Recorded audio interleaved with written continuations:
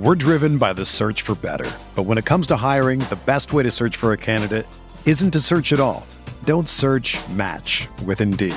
Indeed is your matching and hiring platform with over 350 million global monthly visitors, according to Indeed data, and a matching engine that helps you find quality candidates fast. Ditch the busy work. Use Indeed for scheduling, screening, and messaging so you can connect with candidates faster. Leveraging over 140 million qualifications and preferences every day, Indeed's matching engine is constantly learning from your preferences, so the more you use Indeed, the better it gets.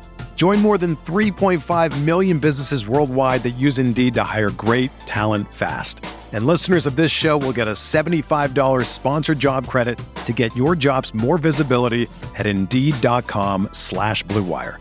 Just go to Indeed.com/Blue Wire right now and support our show by saying that you heard about Indeed on this podcast. That's Indeed.com/Blue Wire.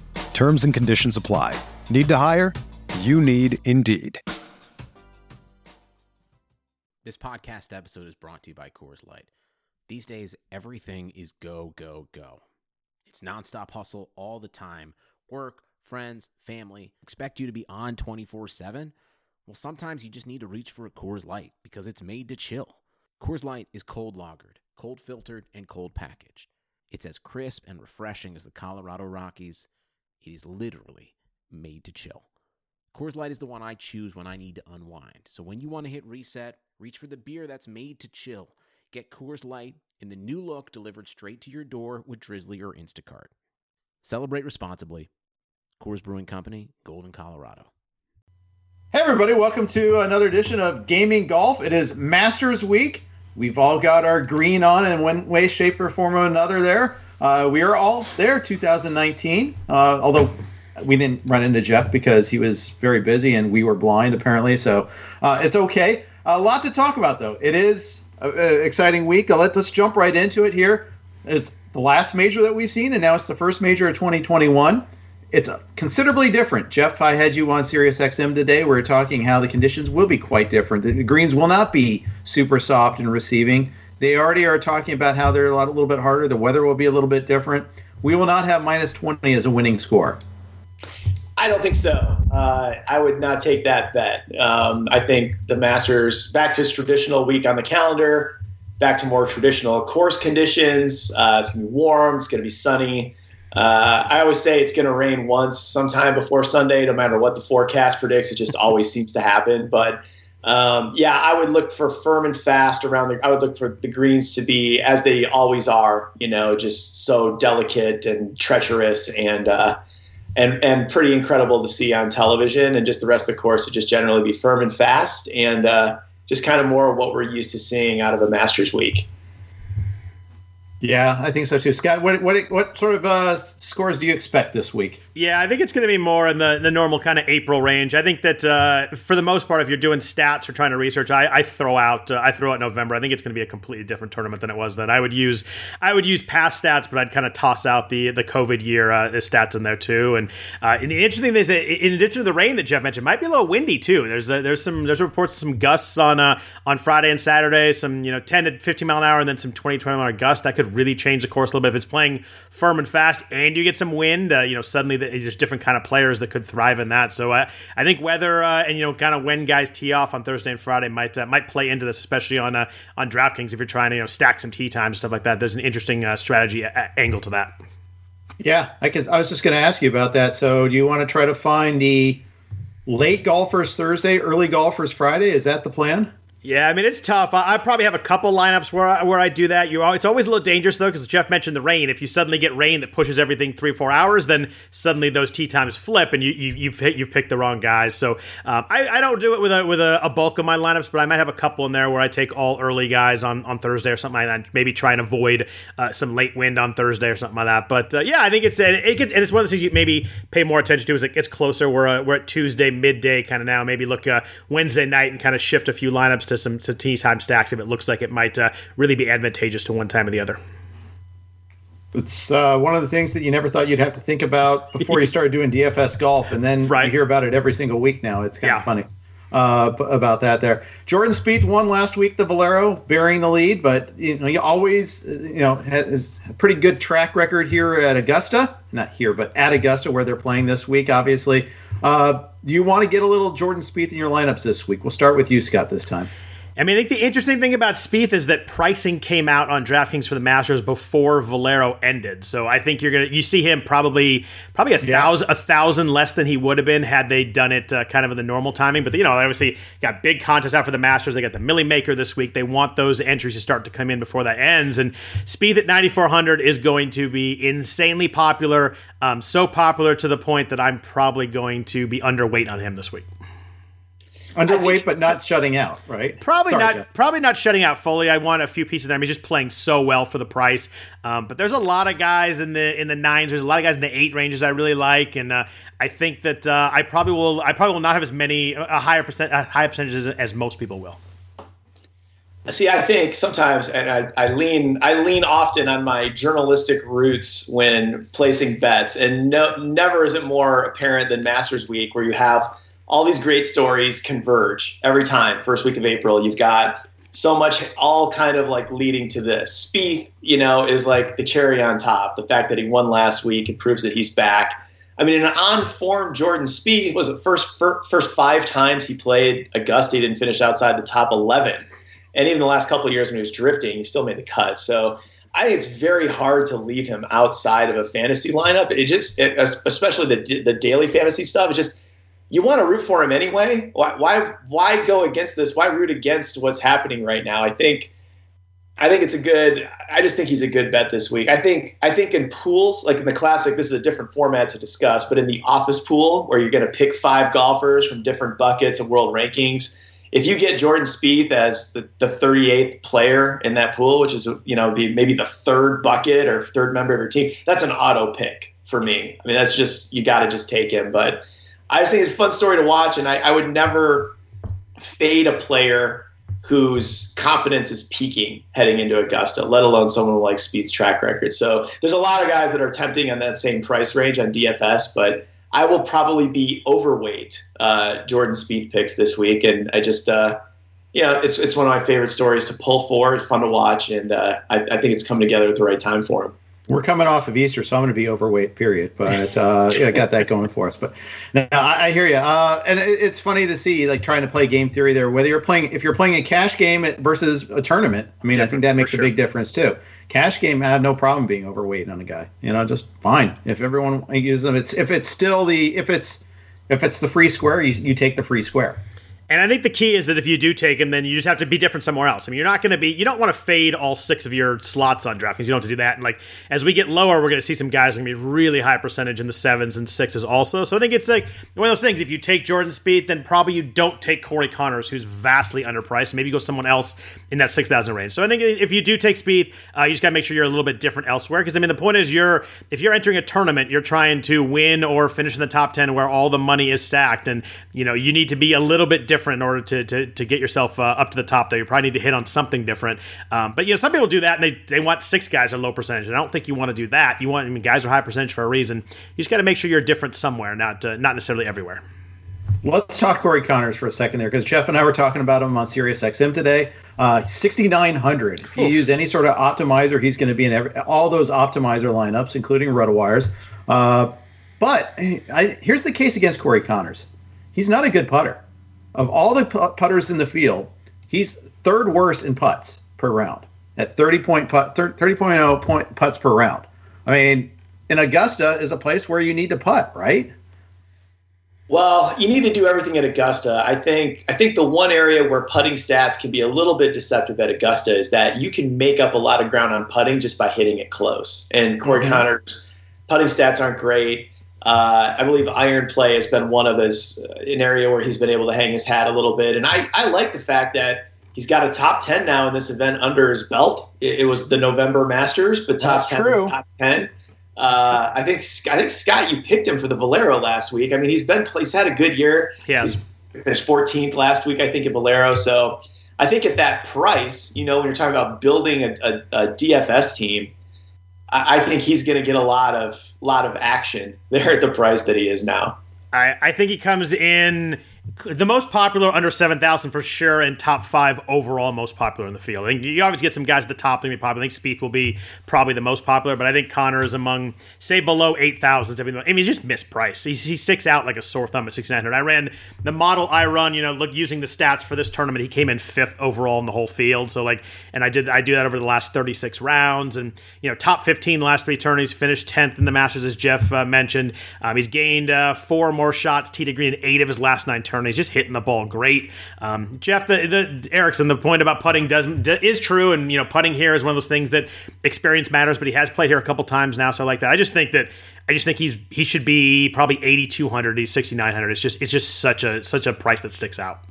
The betting odds are pretty good too. At least I'm looking at golfodds.com. That's where I usually go. I mean, I don't know about the various individual books, but 100 to 1 seems like a pretty good price too. Love him at that. He's 80 to 1 on the DraftKings Sportsbook. I think that if you're going to go, we'll talk long shot bets later, but among the guys over 50 to 1, he's certainly one of those guys that can actually win this tournament. All right, so we've gone 9 minutes. We haven't talked about Dustin Johnson yet, the defending champion. Did the whole enter and then withdraw thing last week at Valero, didn't play.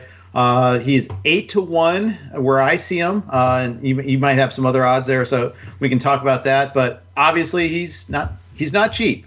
You're going to have to pay a pretty penny for him. 11.5 on DraftKings, most expensive player, I think. So where are we? Are you going to spend up on Dustin Johnson this week? I probably am not, and it's not. It's really just because you got to pick. I mean, you got to pick your spots. You can make a very strong case for just about everybody in the world top 10 right now. Mm-hmm. You can't have them all, and it just odds are it's very difficult to repeat in this event. There's certainly, if DJ puts a green jacket on DJ on himself on Sunday, I don't think anybody would be that surprised. But it's more of a hunch as much as anything. He hasn't been playing that great this year. I mean, he did.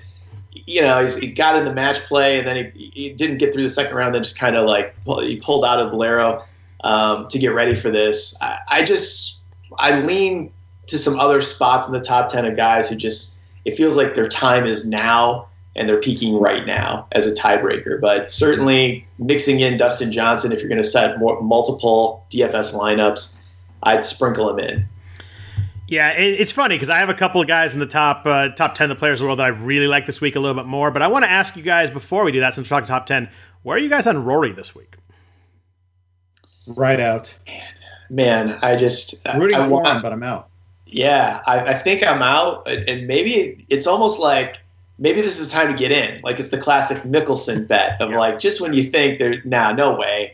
That's when Phil would pop up and win the Masters or win a British Open, or he has a little bit of Phil in him, especially lately. But I don't know. I think he's a little farther off this year. That it's more than just a slump. He's kind of let us, as he does, being candid, and he's one of the best interviews in golf that he's opened himself up and admitted that kind of the Bryson DeChambeau effect, chasing those yards, has had on his swing. So I don't like picking guys who are going to the Masters driving range searching for it. Yeah. You got to have it when you walk out of that range. So I think I would just go another way. If this is the year for Rory, obviously it would be one among the incredible storylines or things that could happen this week. That is a career Grand Slam's right up there. It'd be great for golf, great for Rory, obviously, if it happened. But I'd go another way in the top of those top 10 players. I guess he's now 11th. I'd lean elsewhere among the top guys. If I told you 6 months ago that we go to the Masters and Spieth would be more of a favorite than Rory McIlroy, you would have thought I was crazy. It's wild. So what's your opinion? You asked the question, Scott. What do you say? Man, I want to be on so much. And it's so funny. We talk about, he's struggling so much. He still has 2 top 10s his last 3 tournaments, but it's struggling for Rory. He missed the cut at the Players. He was so bad at the Players, putted badly, was bad tee to green, was bad off the tee. It was such a strange tournament for him and so fresh. And then afterwards he talked about, Jeff talking about kind of Bryson being his head a little bit. He's still, 19 to 1 to win. So he's not like he's any kind of, you're not getting any kind of great odds. I just like Jon Rahm and Justin Thomas more this week when I'm looking at guys kind of under 20 to 1. Yeah, and 10-2 on DraftKings. It's cheap. It's a pay cut compared to DJ, compared to Rahm. Yeah. Bryson is more. JT's only 400 more. I think that's actually a pretty good price. 10-6 for him. But I think you're right. Now the thing is, he got smoked by Poulter in the first round of the match play, and then he kind of recovered the next 2 days. I did like that from him. We're driven by the search for better. But when it comes to hiring, the best way to search for a candidate isn't to search at all. Don't search, match with Indeed. Indeed is your matching and hiring platform with over 350 million global monthly visitors, according to Indeed data, and a matching engine that helps you find quality candidates fast. Ditch the busy work. Use Indeed for scheduling, screening, and messaging so you can connect with candidates faster. Leveraging over 140 million qualifications and preferences every day, Indeed's matching engine is constantly learning from your preferences, so the more you use Indeed, the better it gets. Join more than 3.5 million businesses worldwide that use Indeed to hire great talent fast. And listeners of this show will get a $75 sponsored job credit to get your jobs more visibility at Indeed.com/Blue Wire. Just go to Indeed.com/Blue Wire right now and support our show by saying that you heard about Indeed on this podcast. That's Indeed.com/Blue Wire. Terms and conditions apply. Need to hire? You need Indeed. Yeah, I mean, you like that, but I would have liked it more if he'd gone through. Yeah, sure. And then of course, I just played more competitive golf. I just would have liked to see more. But certainly, he's played Augusta National enough. I mean, the course fits his game wonderfully when his game is there, and he's clicking. Mm-hmm. And he's got enough top tens and enough and a mix of scar tissue at this place. He's done just about everything but win already in his career, and still in his early 30s. So it'd be a great story. If it's a bet, if you're just placing the straight bets, I would certainly love to have a Rory ticket. But for DFS, I don't know. I'd probably just lean elsewhere. The economy is made up of real people doing real stuff, and it affects everything. Which you obviously know since you're a real person doing real stuff. Marketplace is here to help you get smart about everything beyond the what of the day's business and economic news. We dig into the how and the why with the real people driving our economy. From big tech and interest rates to small businesses and what's happening at the Fed. Marketplace breaks it all down so you don't have to. Listen to Marketplace wherever you get your podcasts. Bryson DeChambeau tried to outmuscle the course and failed last year.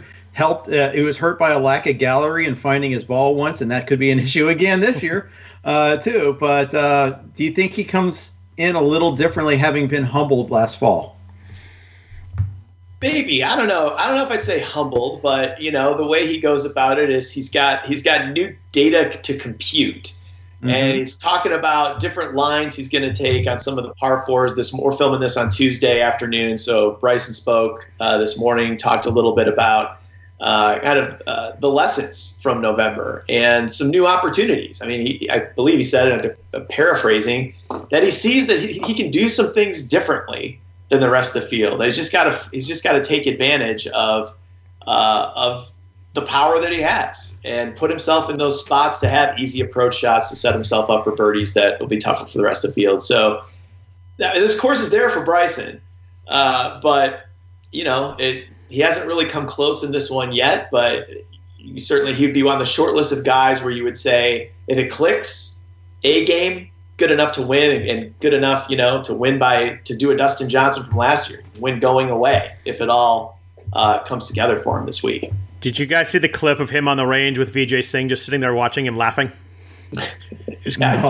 Classic. He's like not only swinging off his ass, but like hitting a ball every 12 seconds. Like it was the weirdest thing. Like he'd swing as hard as he could and all of a sudden call for a ball and hit again. Like I think the quote was someone said on Golf Channel that Fred Couples hit less balls in an hour than Bryson hit in 4 minutes on the range. It was just so. And Vijay's sitting there smiling, sitting next to him, just laughing at what a sight the whole thing is.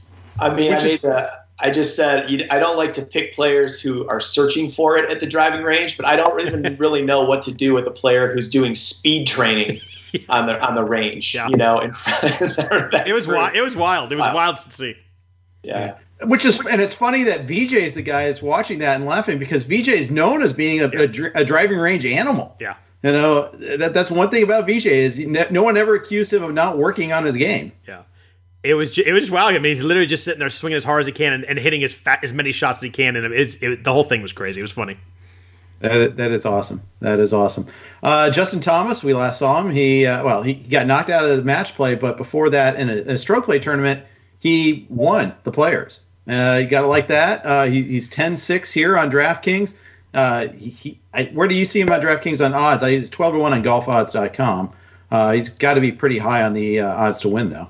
Yeah, I see him at 11.5 to 1, same odds as Spieth to win on DraftKings, and he and Rahm are my two favorite guys at the top, the guys that I'll be playing in DraftKings, and I can't bet both of them really because the odds are too high. But I think Jon Rahm wins this week, so he's probably going to be my bet. But Justin Thomas, I mean, last 11 events, 10 top 15s. It's an absurd stat. He had one miscut in that stretch. He played really badly in one tournament, but 10 top 15s. I mean, that's competing every single week. 6 top 10s.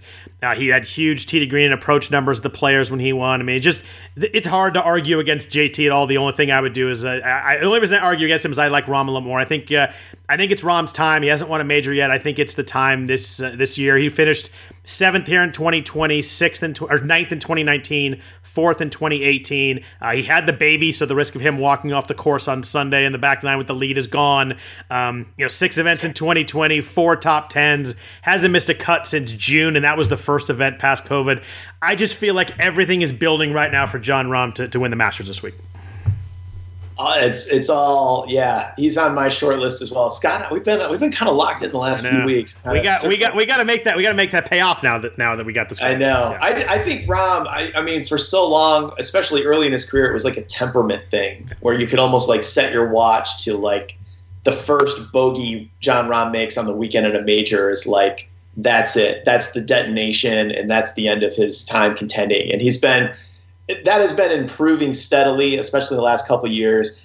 And you can't help but wonder, if fatherhood, and there's the statistical case, and then there's the cosmic case, right? Of like, here it is, a new phase of life and a new perspective. And everything Scott said, all those stats are great. But I just think there's the intangible factor now with Rahm as well that makes him very, very tempting this week as a pick. Scott is going to provide the statistical case every week, and Jeff's going to provide the narrative every week. So I like that. I like that too. Any guys in the elite tier that you're clearly fading that you don't want any piece of? I won't. I mean, it's more that I just like other guys more, but I won't. I'm not going to have any Bryson this week. I think that he could obviously win, but I think if the guys in that mix, he's the one that has a lower floor for me. I just like Jeff said, he hasn't quite got it done here. I'm going to take some interesting lines, and maybe he figures it out. But of the top guys, he's probably the one I'm staying away from. I won't be betting Spieth. I think Spieth's a play more on DraftKings for me. But at 11-1, it's usually hard when a guy wins the week before. Anyway, I tend to not go for back-to-back winners, but I just think those odds are a little bit too low when I put them up. Same odds as JT, same odds as Rahm, shorter than Rory. So betting wise, Bryson and Jordan would be the answer for me on that one. I would probably fade Bryson and Rory for reasons we described. The one guy I'm not sure what I want to do with yet is Koepka. Coming back from a knee injury, newly engaged, we found out, thanks to a social media announcement. That ring was insane, by the way. Yeah, that ring is. Yeah, it's I don't know if it's a ring or more like a satellite for your finger, but it's I don't know. And there's like an intangible there where I feel like he's a little surly, a little grouchy on social media. He's kind of tweeting about being kind of overlooked heading into this week and a little disrespect. I just think he's a guy who plays well with a chip on his shoulder, manufactured or otherwise. I just don't know. I don't know if you want to come back to the Masters like this, fresh off a break. It's a tall order. I will probably plug him into a couple of my DFS lineups, but I don't know that I would go all in on, other tickets or that sort of thing. He's an interesting guy for me this week. It's funny because Jeff mentioned earlier, we all were there in 2019, and from walking that course, I think it worries me a little bit with a guy coming back from a knee injury. I mean, it's the undulations and up and down walking that course for 4 days. That can't be easy on a dude with a bad knee, right? Well, he's not carrying his bag. There is that. I just think it's more rust than anything. I just don't know what is his preparation level for the variety of shots that Augusta demands. But he's got a great track record already at the event, and it wouldn't be a shocker for me if he was the guy on Sunday. And I feel like he is a little bit overlooked as we head into this. Yeah, he's going to play 9 holes every day in his preparation, was what he was saying too. I mean, he has a history of like shocking, surprising us when we're not expecting it, and at the same time, he also has a history of underplaying his injuries, and so that makes it a little bit difficult. At least we know for sure he had surgery this time, so that's kind of a big deal. Yeah, he's a tough call. I'll tell you the guy I'm struggling a little bit is Xander. He had such a great run of top 10s, top 15s. Missed one cut, happened to be the TPC though. It's like at 10,000, you really it precludes you from getting. If you go with him, it precludes you from another guy in the 5 digits, or it costs you another guy in the 9,000s. Really, the opportunity cost of using him is pretty high, but he used to be so darn consistent, and especially at Augusta. Yeah, I think it's just there's just other top 10, top 12 players that just seem to have more going for them in this moment.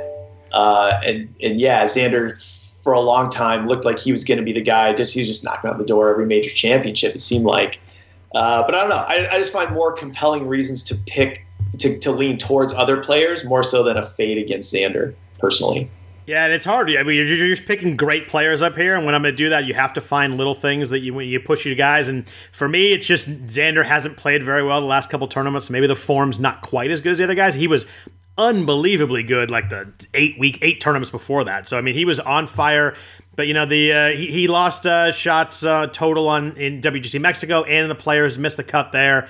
There's probably enough there the last 2 events, and he could certainly come out here and do really well. But I'm just going to take the other guys in the top range just because they're playing a little better at the exact moment.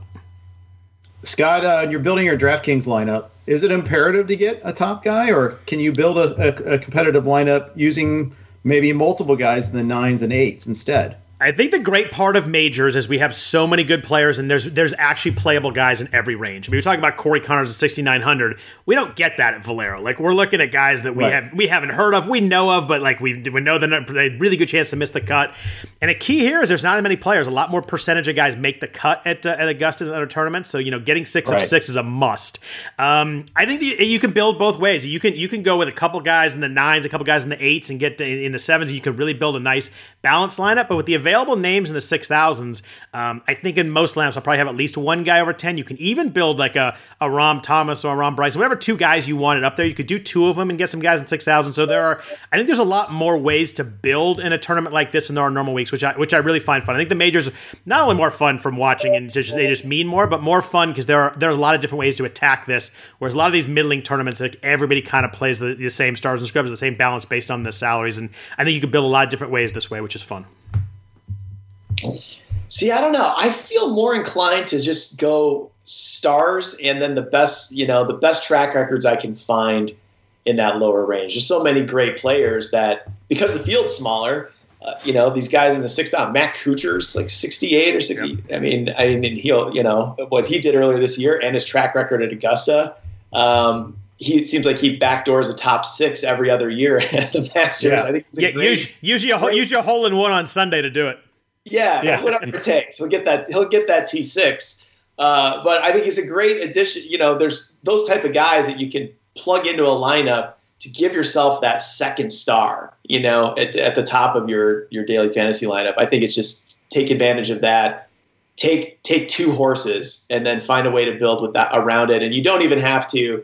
I mean, like a Bernhard Langer is fun, and it seems like he's 50-50 to make the cut every year. But I just don't think you even need to go down that road because there's enough guys, just another rung up the ladder, priced competitively that you can use to round out your lineup. So I don't know. I think the Masters. I mean, there's different ways you can build it, but I think in a way because the field's smaller and because there's so much data and there's so much we can spot these trends. I don't know. I think in a way it's the most predictable in some ways.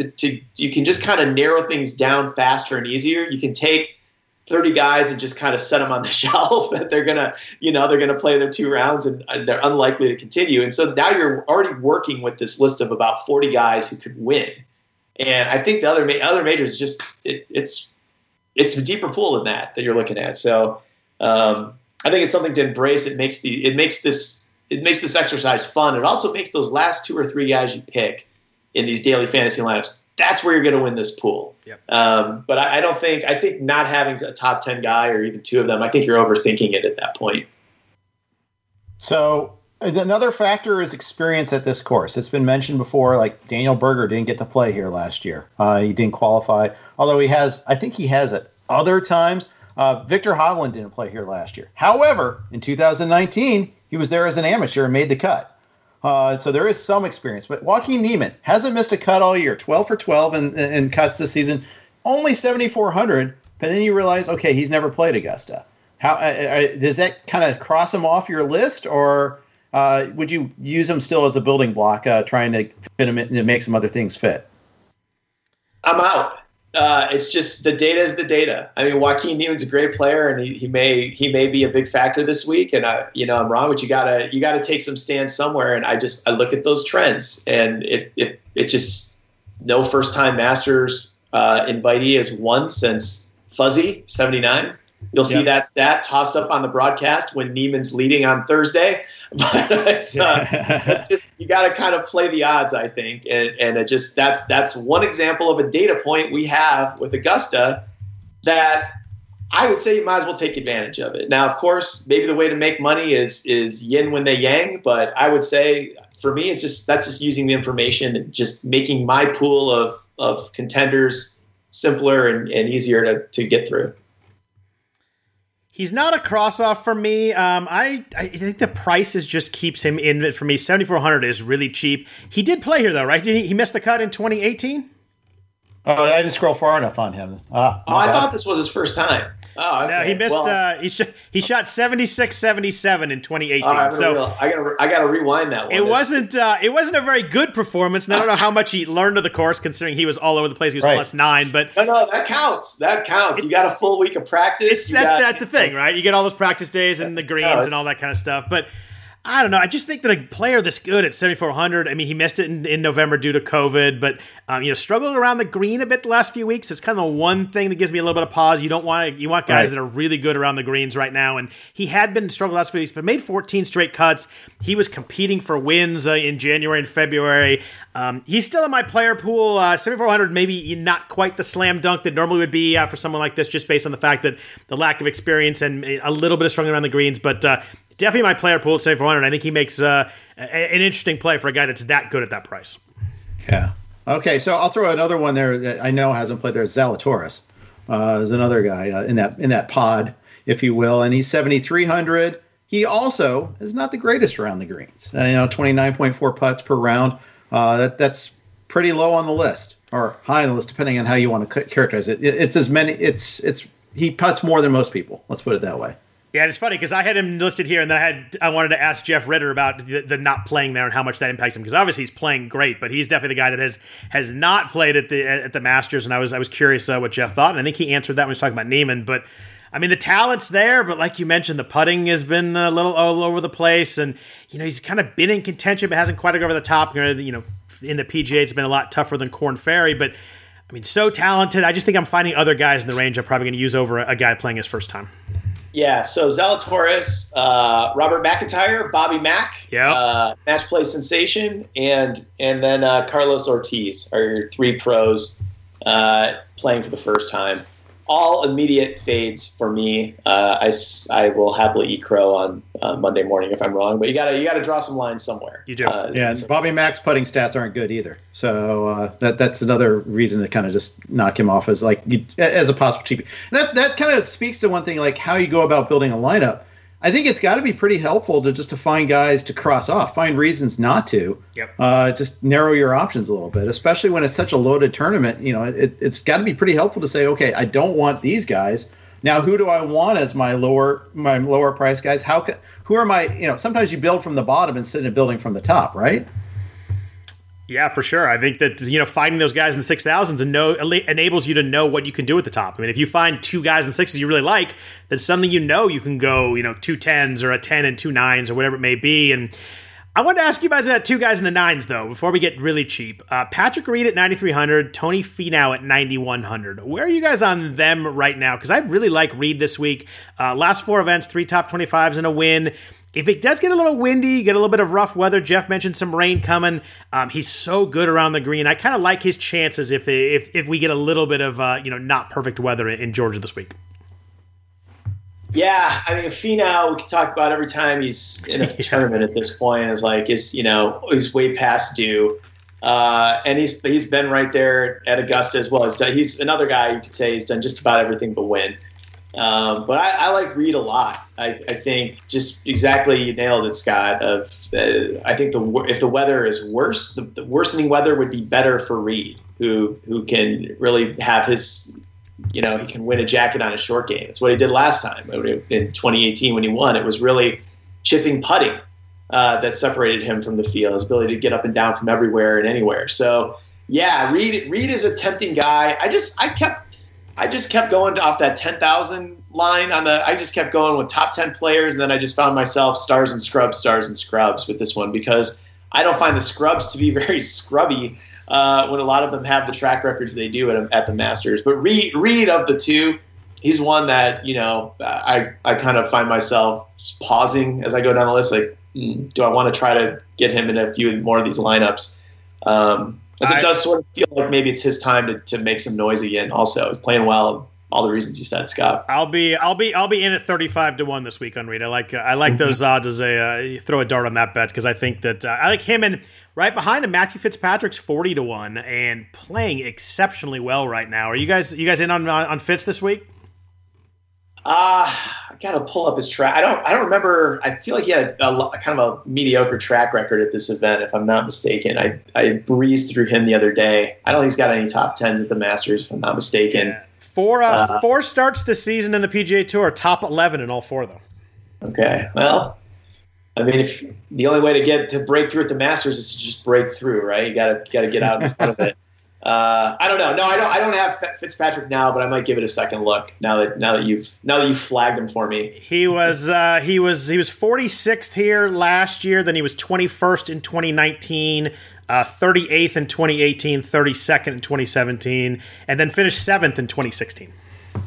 Oh, he does have one top 10. Yeah, he has one top 10 away back, but making cuts. He missed the cut back in 2014, his first time, but made the cut, whatever that is, 5 times in a row. I just think he's another guy, 8,100. The price seems really tempting on Fitz, both from a DraftKings play and a bet play. I think that there's a guy that's playing exceptionally well right now. Indeed. I'll tell you the guy I like in the 7,000s.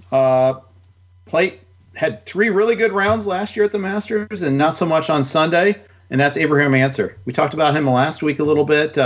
He was okay, 23rd, but he's just a good golfer. And at 7,400, I feel pretty good, A, about him making the cut, and B, being on that leaderboard a little bit here and there. He may not win, and maybe you want a guy that you know that you think has a better chance to win. I can see that, but I feel like, especially, he's like a cash game building block for me. That's a good pick. I got one other one for you that's you wonder if it's starting to get late early, but I think Jason Day, 7,500. How many tops 10s in this event does Jason Day have? It feels like it was every year there for like a solid 8 or 9 years. I bet he's got 5 or 6 out of the last 10 years. I don't know that usually when I get to that level, I'm still thinking I want to make a case for a guy who could win, and I'm not sure it's Jason Day's time to win, but it feels like it might be Day's time for another T4, which you're making money on that pick at that point. So, but there's a lot. This 7,000 to 8,000 tier is tantalizing. Sergio playing well, Paul Casey, Louis pops up every couple of years. He's all of a sudden he's there on Sunday in one of these. So there's a lot of potential, a lot of possibilities with lineups in that tier. I think Casey's going to be the most popular guy in this range. I think 7,700, he's going to be really high percentage. 6 events this year between the PGA and Euro Tour. Hasn't finished worse than 12th and had a win on the Euro Tour. He was top 10, top 6 at the Masters every year from 2015, 2016, 2017. I think he's been really popular. Might be a spot where I go some different guys just because there's so many guys in 7,000 I like. You mentioned Louis. Jeff was talking about putting earlier. He's number one in the field in shots gained putting over the last 36 rounds. So you want a guy that's stroking it well in the greens. It's Louis right now. Which is the first guy you'd think of course, right? Yeah, right. Granted, he may withdraw after 27 holes, but you always run that risk with Louis a little bit. But at least the major, like you got to think that it won't be one of those WD weeks. But he finished 23rd here in November at 7,500. I think he's a guy that might go a little bit under the radar, just with so many, with Neiman right there and with Casey right there, some guys right around him. I think maybe you get a good percentage ownership on Louis. All right, let's dip into the super cheap level, into the 6,000s. We've talked about Corey Connors already. Is there anybody else? Matt Kuchar's at 68. Who else? Anybody else jump out to you that's like, hey, that's a pretty good value? I have three names down here besides Connors. So if you wanted to go double sixes, or if you wanted to pivot off Connors to get his percentage ownership, gain some game theory there. I think Jason Kokrak at 6,800 is interesting. The last three events, he's been top 10 in all three, very quietly. He hasn't won, but the top 10 3 in a row. He's made 7 straight cuts. I think Siwoo Kim, if you're playing in a tournament, is really interesting. He won at Amex in January. Top 25 last 2 weeks at Players in Valero. Top 30 his last 3 appearances in the Masters, so he's played well in Augusta. He's a guy that he could another guy has a WD risk and could miss the cut. And if he blows up, he usually blows up big. But a guy who could, has a little bit of win equity, which you don't get down here at 6,700 very often. And my last guy at 6,600 that comes up really high in some of the models I ran is Ryan Palmer. He's played 7 events in 2021, 7 made cuts, 4 top 20s, top 25 in this field in tee to green, shot gained putting, birdie opportunities gained in the last 36 rounds. So someone that's just really, really solid right now. I don't think he can win this tournament, but at 6,600, if he finished, T13, that's a really good spot to be able to get some more expensive guys in. So those are the guys. Those 3 and Connors are the ones that I'm really focusing on under 7,000. I love Connors. I like the Siwoo pick a lot for all the reasons you said. I would not be afraid to mix in Ian Poulter into some lineups. Veteran, again, just go with experience. Go with a guy who's playing well, feeling good. I would mix in some Poulter, and then just for a pure YOLO pick, someone's got to talk about Phil. You got to just say, if you want to just have fun this weekend, you might as well throw a dart there. And there's certainly, on paper, very little reason for optimism, which, as we said at the top, is often when Phil Mickelson strikes. So you never know. And if he's going to make any noise in any major this year, this is the one, and this is the week. So the year is 2027. Jeff is still bringing up Phil. Got to get Phil in that lineup one more time. So let's look at what's your, like, when your first lineup went together, what did you put together, Scott? I've been playing around with it. I haven't really fully set a lineup yet, but when I did it, it was Rahm at the top, and then one guy in the 9,000s, probably Reed, and then I was getting cheap with Neiman, and then 2 guys in the 6s, maybe Connors and Siwoo, or Connors and Palmer, and then I have to do the math there, but probably that gives me one guy in the low 8, probably Fitzpatrick somewhere in there. I don't know if that fully adds up, but that was kind of what I was doing. A 9 and a 10 and an 8, and then a couple 6s and a 7 was kind of how I was building it. One guy in the 8s I want to ask you about before we jump out. What are you guys on Hideki right now? Not playing great, but made the cut at Augusta the last 6 years. He's been top 25 times in that stretch. Not playing well, but has been top 33 the last 4 weeks. He's a bad putter, but putts better here than he does compared to other places. So if you're looking for a silver lining there, 8,300 is about as low as you get for Hideki, but it's hard to get on board, but man, I want to. 8,300 is a good price. I don't know. Like I said, I just kept my lineup pattern has been like stars and scrubs. Like the most common thing I do is start JT Spieth, Rahm, 2 of those 3, and then I just start building. That's been how I've been approaching this, and I end up with a lot of Corey Connors at 6,900. Matt Kuchar is ending up in a lot of my lineups. That's kind of where I'm going with this. But that is if you're going to take the mid-tier strategy that you were talking about, Scott, that's a great price. It's someone with that major championship pedigree. No wins, but it's close. And he's played Augusta enough. He's shown it. So he could certainly pay off that price. If I'm shopping in that price, I'm taking Cam Smith at 8,200 instead. Two top 5s here in the last 3 years. It certainly likes the course. Yeah, or Fitzpatrick's at 81. That's I want both of those over Hideki. But and your point there is good. I just wonder if everybody's going to take Smith and Fitz, and maybe you get Hideki at like a really low ownership for the talent. But you have to pick your spots, and it's tough. It's hard not to go Smith or Fitz just right there. You're right. Yeah, it is, and that's this thing. And you're if you're doing lots of lineups, then I think it's a little bit different. Sure. I tend to do like 2 or 3. They're scarce for me. So the spots are scarce for me. So I probably won't spend a whole lot on that. Any other things you want to point out? Any other players you want to discuss before we talk about all the Masters swag that we're wearing and any war stories we have? So I wanted to bring up one prop for you guys. I just thought it was really fun. The top Oklahoma State finisher. We got Hovland at plus 110, Answer at plus 175, Wolf at plus 275. Crazy that school has spit out all those players, and Ricky Fowler's not even in the tournament. I kind of like Answer there at plus 175 to win that group. Yeah, you're getting some pretty favorable odds. I like it. Sure, that's a fun prop. It just shows what a great program they have. Are there any long shots you guys like to throw a couple bucks on? Anybody like over 50 to 1 that you guys are dropping? You think it's worth a couple bucks on? I mean, I would. What is Phil's odds? I mean, it's crazy. It's ridiculous. But at the same time, if you're right, he is 175 to 1. Yeah, I have $5 for that. If someone wants to take it at those odds, absolutely. At the exact same price, I actually like Ryan Palmer at 175 to 1 . Also, I think he's a guy that 175. Oh, okay, all right. I got $5 more. Yeah, I think that a few bucks on Palmer. That's how they get you. I think a few bucks on Max Homa at 100 to 1. It makes a little bit of sense. Didn't play well his last couple tournaments. The match play and then the missed cut before that was playing really well before that. And we talked a lot about Corey Connors. Corey Connors 81. Jeff mentioned 100 to 1 out there. I think he's a guy that could win the tournament. Sergio 60 to 1. I mean, what's great about majors, you get these big names at big prices. I mean, Finau's 35 to 1. Reed's 35 to 1. Fitz is 40 to 1. I'll definitely have some money on some of those mid-range guys. It's fun. There's so many guys at the top. You can take really good name players at 35 and get some really good prices on guys. Yeah, it's a fun exercise. And sometimes you get Danny Willett. As I know well, sometimes you do get Danny Willett. That was a very fun year. I still thank Jordan Spieth for the 2 balls into Rays Creek. Yeah. What odds did you get on Willett that year? He was much longer earlier on, but I was in Vegas for the NFBC baseball draft, so I had him at 50 to 1. So I won. I had $20 on him at 51. So it was a nice ticket to take in when I was back in Vegas in September. It was a good time. Yeah.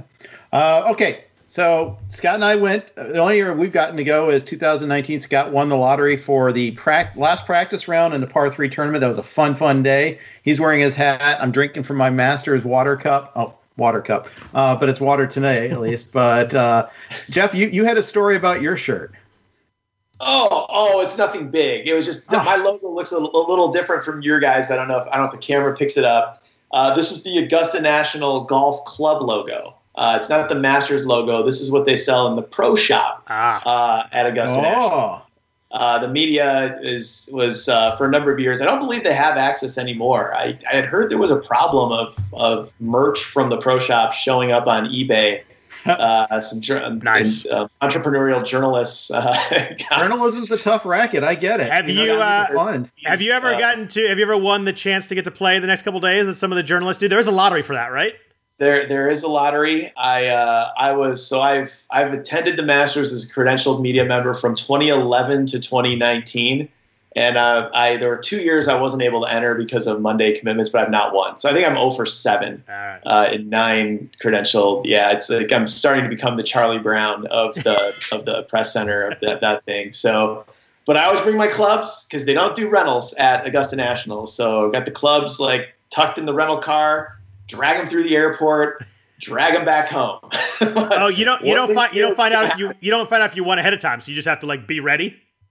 They draw on, I believe it's Friday around noon. You find out, if I'm not mistaken, and then there's a meeting on Saturday or Sunday midday with all the after the cut. So it's Saturday, Sunday. Everybody who's won gets called into the press room, and they get kind of the rundown of they get their specific tee time, their group. They're allowed to show up. I think it's an hour, maybe it's a half hour, probably an hour so they can warm up. 1 hour before your tee time, like you can, show you're past the gate and you're in and you get to use the range, have breakfast, get dressed in the locker room. That's awesome. And play around and then grab a snack and go. So that is, it's really like, I've had a lot of fun in 9. Actually, I went to one other one at a previous job. So I've been to 10 Masters. I've had a lot of fun, but that is like that's like my white whale. Yeah. Is that lottery one of these years? Hopefully next year, they'll be back to a fully credentialed press center, and I look forward to getting back and throwing my ticket in the fishbowl again to see if it gets pulled out. So maybe you got to like warm it up a little bit so they can feel it or a little bit better there or something like that. It's like fold it like an accordion, right? So you have more edges to grab. That's what. But no, it's just like you can't fold it. You just like it's like a ticket you tear off of your media badge and just somewhere. How many winners are there? I believe it's 28. So 7 foursomes. They don't like put you with a member then. They just let you go, or they? Yeah, it's you're with other journalists and or other credentialed media members. They have different buckets. They'll have like a photography bucket and international journalists, and they'll pick tickets from different buckets to get a kind of a wide representation of different. I think you should call yourself Jeff Van Ritter and go in the Dutch bucket there. There's some really cool like next day write-ups of the journalists who got to play and then wrote about playing the course. Yeah. There's every year there's always 1 or 2 really good pieces about guys going out there and playing. It's really fun. Yeah. But I think I like those stories better. Yeah. You get caddies. I believe it's still the Sunday pins, if I'm not mistaken, and you just grandstands are up and one of these days, and I'll come out and tell that whole story, obviously happily whenever it happens. So nice. But other than that, I've had a lot of fun and done just about everything else you can do, I think, as a credentialed member within the rules of the club. Right. It's been a good run. All right. So just as a reminder for everyone to sign off, our winners are Scott. I'm going Jon Rahm win this tournament, 12-1 odds. I think it's time. Good pick. Justin Thomas is going to win, though. I was going to say JT as well. So yeah. That means Rahm's got a better chance because if the 2 Jeffs are saying it, it's a good pick. So all right, 1 Rahm and 2 JTs. We're really going chalky here, but that's all right. And we'll just say, and 1 underdog that's going to be in the top 5. Underdog in the top 5. I'm going to go. I'll go Ryan Palmer and Corey Connors will be my top 5 bets. You can actually bet top 5s in majors, which is fun. And then if you want to go a little bit deeper and you want a winner bet, I'd go Reed and Matthew Fitzpatrick at 35 and 40-1. I will have some money in on both those guys to win. I'll say Kuchar through the back door on and Sunday. Phil. Top 5. I like the Connors pick a lot also. Very good. All right, that's going to do it for Gaming Golf Masters Edition. Please, as always, subscribe, rate, and review. Please give us a bunch of feedback. Tell us what you want to hear from us. Tell us what you want that help us set us apart from other podcasts you may listen to. So we appreciate you listening. Good luck in your Masters pools, and take care. Have a great day.